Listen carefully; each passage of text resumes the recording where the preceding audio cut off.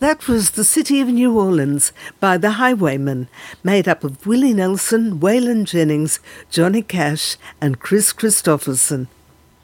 Melbourne travel writer Tim Richards loves to ride the rails, and he's had stories about trains published widely in Australian and foreign newspapers, magazines, travel guides and his own books.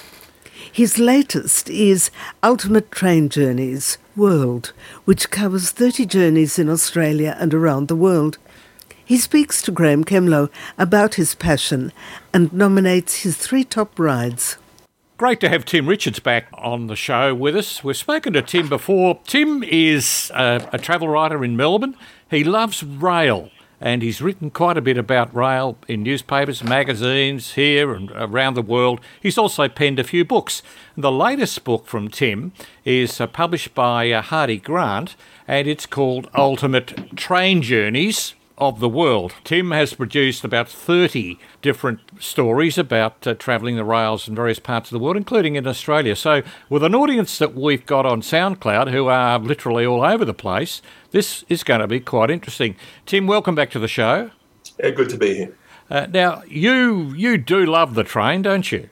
I do, yes. It seem to have crept up on me a bit, really, because I've been travel writing now for almost pushing 20 years, and I was looking back through my records, and I really only started writing about trains about 10 or 12 years ago. But it's good to have a niche, and it's good to be something that you enjoy. It's a speciality of yours, obviously. Now, in Hardie Grant, I think, reached out to you to write this particular book in their Ultimate series, and we've actually interviewed a couple of people who've also authored books in that particular series. Was it your choice as to what was included, or did they have a say in what journeys you included and what you left out?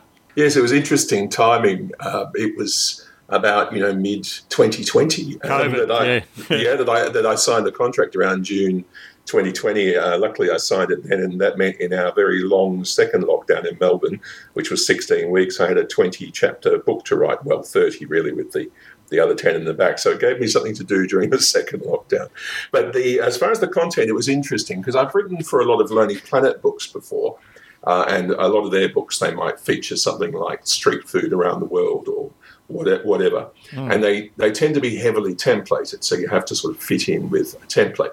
But in this case, Hardie Grant were very, very open to me doing it in whatever kind of format or structure that I thought best, which freaked me a bit. So I asked them to send a few PDFs of some of the other books, cycling and road trips and so on. Right. And so I could get a sense of what other writers were doing. And so I was able then to sort of go, okay, I'm going to come up with a basic sort of, simple sort of template for each train journey, given that obviously some of them are multi-day journeys, some of them are an hour or two. And so you have to be flexible. But I wanted to include, obviously, what the train journey's like, the comfort levels, what makes it special, but also the history. That was quite interesting. Sometimes I found myself having to translate Spanish language sites, say from Mexico, to try and get the history of the line because there wasn't much in English. So it was interesting to try and give a bit of a historic perspective as well as why you would want to do the journey and what it's like to be aboard. Some of these are iconic journeys under any heading, even a non-rail person, although I will go on a train, but I have no reputation for it.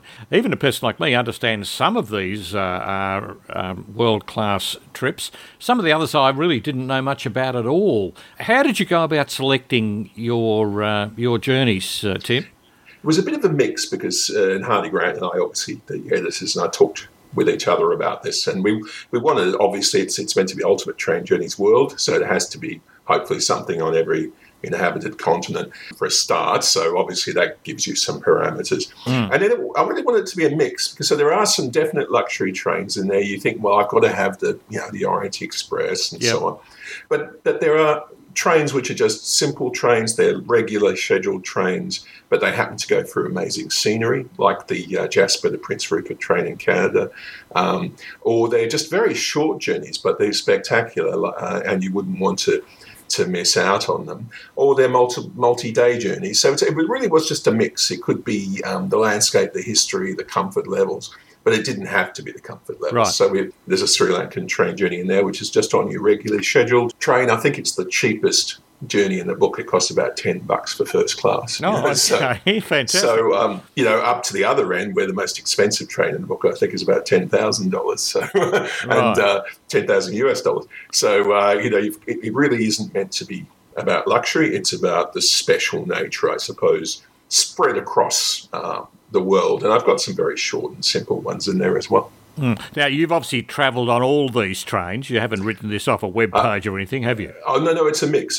I've been on about half the journeys. Oh, okay. And because we're in the middle of a pandemic, you couldn't get away. It was impossible to travel. So I felt confident in some of them. I'm aware of them, in being able to research them fully. And those ones, there is no first person. I'm not claiming to have been on some of those.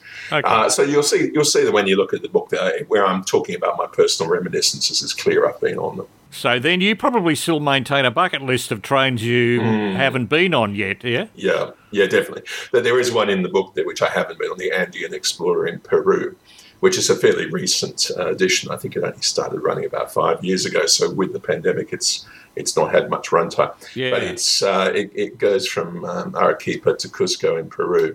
And it goes alongside Lake Titicaca, and there are off-train excursions. It's a very luxurious option, similar to, say, the Eastern Oriental Express, which I have been on from Bangkok to Singapore, where it's beautiful food, beautiful fittings and furnishings, and you get off the train to do some interesting excursions, which is the model, obviously, that the GAN and the Indian Pacific follow as well, what they call a rail cruise nowadays. But that's definitely one I'd like to go on. For sure. And I'm about to, in October, actually end of September, I'm heading to the US, and I'll be doing 2 more Amtrak sleeper trains I haven't done. So that'll be more grist to the mill.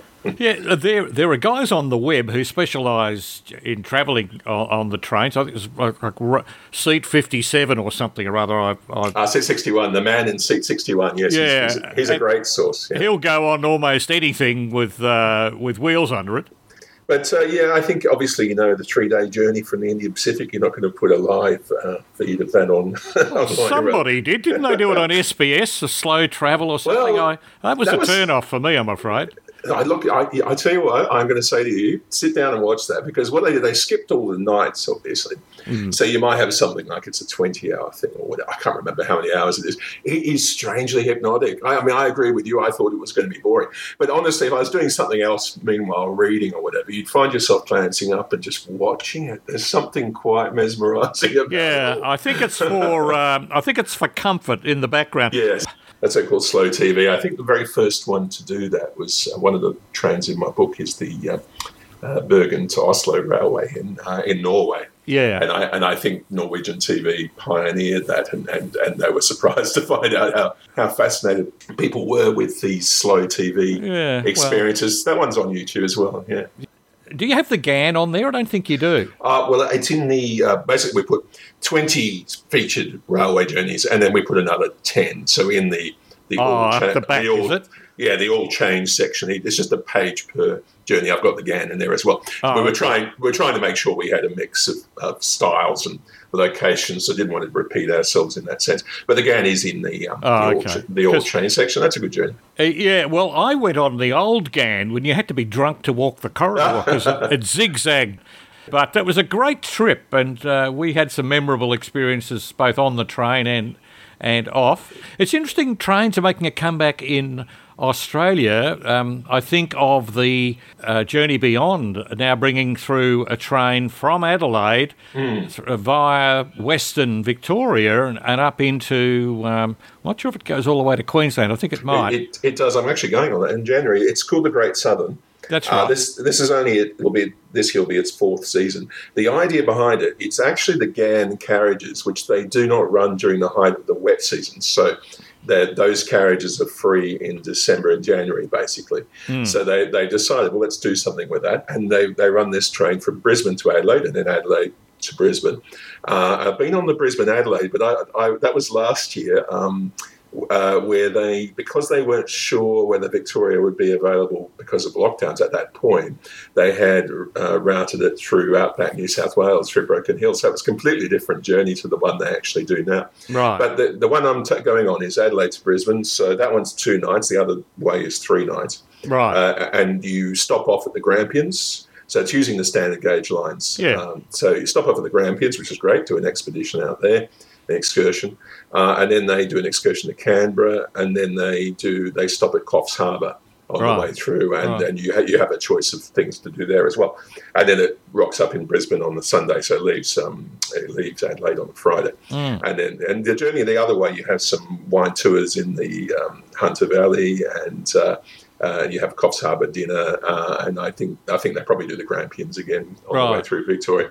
So it depends on time of day, but it's great food on board, and that one's a bit different to the other two because there's no deserts involved. Yep. The other two are very desert heavy. That's true. The Indian Pacific and the Ghan, So if I can put you on the spot, Tim, what would be your top 3 rail trips in the world? Oh, I feel like saying on what basis? Luxury, scenery? Well, whatever works for you. I mean, you are clearly an aficionado. I'm not really fussed about the luxury, but it is nice when you're on it, obviously. You're enjoying it. I mean, assuming you have to pay, let's put it that way. Assuming you have to pay, what are you going to buy? I think of the ones in the book and the ones I've done, I think if I'm going for a nice mix of 3, there was the Eastern and Oriental Express from Bangkok to Singapore. Yeah. That was just a great mix. It had it's a beautiful train, wonderful food, beautiful scenery, and you did some great excursions, some thoughtful excursions off the train, and they took about 2 nights, 3 days from memory. For a simpler journey, I was in Alaska a few years ago, and from the town of Skagway, which is one of the big cruise ship ports, back in 1900 they built a narrow gauge railway up through the mountains, 900 metres up through the mountains into Canada from Alaska, so that the gold miners could head to the Klondike gold rush. Yeah. And that closed down in the 80s. It was used for mining for years. Once they got all-weather roads, it wasn't so necessary. But it's reopened, and because of the cruise ship passengers. But it runs all the way through. And I caught that through from Skagway all the way through to Carcross in Canada in Yukon. And then they bus you down to Whitehorse, which was the original terminus. And that's such an amazing journey because you're down at sea level, through the mountains, hugging the side of the mountains with this narrow gauge train. It's quite scary, misty and high, and then you go through this strange sort of level area past gulches and past old bridges and things as you head into Canada. And it's an amazing journey. It's only a few hours, but it's a really special one. You can only do it during the summer months. Another one, the Caledonian Sleeper, is just a great sleeper train in the UK. There's only 2 sleeper journeys you can do in the UK nowadays. Those are brand new carriages. They just started running about 3 years ago. So if you can afford it. Where does that go from and to? Oh, that goes from London every night from to Edinburgh, is it? Euston. It splits. No, you've got 5 destinations. So it's from top of my head, it's Fort William, Inverness, Edinburgh, Glasgow and Aberdeen. Fantastic, Tim. Great to talk with you, and good luck with the book. It's called Ultimate Train Journeys World by Tim Richards, published by Hardy Grant, available in all good bookstores now. Graeme Kemlo there with Tim Richards, whose Ultimate Rail Journeys is published by Hardy Grant. More information on Tim's website, www.iwriter.com.au.